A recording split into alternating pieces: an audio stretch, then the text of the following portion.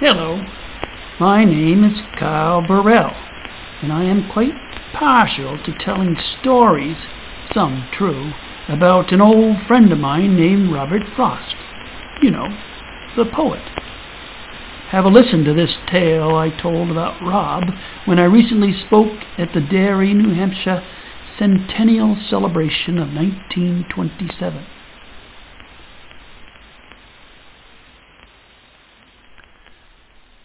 When the Frost and I moved into the Magoon place here in Derry, there was plenty for us to do to establish Rob's poultry farm. We built coops for the Wyandotte hens, and I found a proper horse to buy, and a harness, and a Democrat wagon, and everything else it takes to get a farm up and running. We bought a cow, too, which I milked every day at sunup. I tended the vegetable garden and the small orchard, picking Gravensteins, Northern Spies, and Baldwins, and shipping them off to Boston. Rob collected the hens' eggs once they started laying again. I did my best to remain active and cheerful, as is my nature, you might agree, seeing as it was such a tough time for the Frosts, with the recent loss of their eldest child, Elliott. Poor thing, 3 years old and had a fever that went untreated. Cholera. I don't think the child suffered terribly, but oh, how Rob and Eleanor did. They took it hard, real hard. Rightly so, I'd guess. I mean, I've never lost a child, but I can't imagine anything worse. But it's not the same just imagining the loss, is it? Somehow they plodded on. Eleanor had the infant Leslie to tend to, and there is always plenty for a man to do on a farm to keep his mind off his troubles.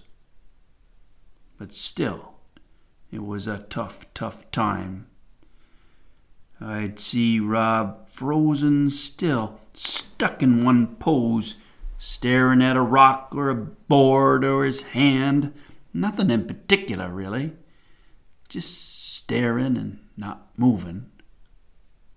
And I somehow knew he was pondering their loss and beating himself up bad for, well, such a terrible thing to lose a child.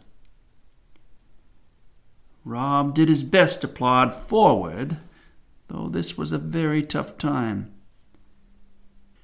He expresses this need to plod on after a loss somewhat callously in this chilling verse about a child dying on a farm called Out. Out.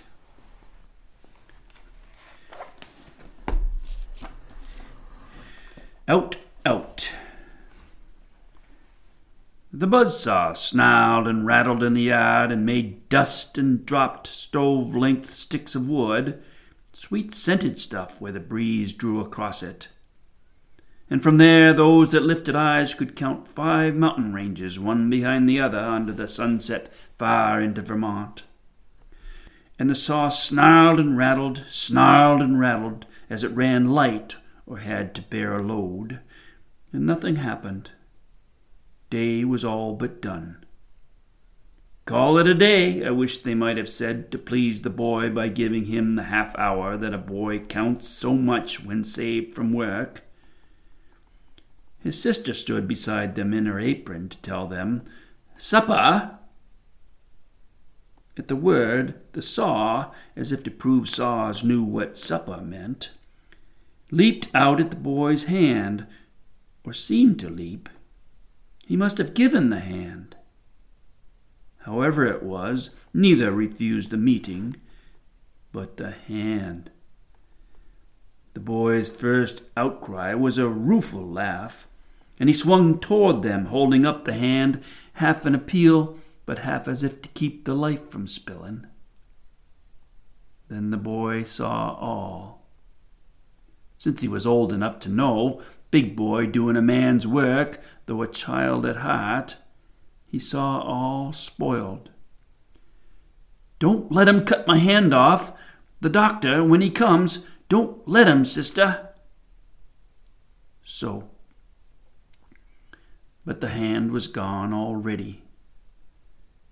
The doctor put him in the dark of ether. He lay and puffed his lips out with his breath. And then the watcher at his pulse took fright. No one believed. They listened at his heart. Little, less, nothing. And that ended it. No more to build on there. And they, since they were not the one dead, turned to their affairs.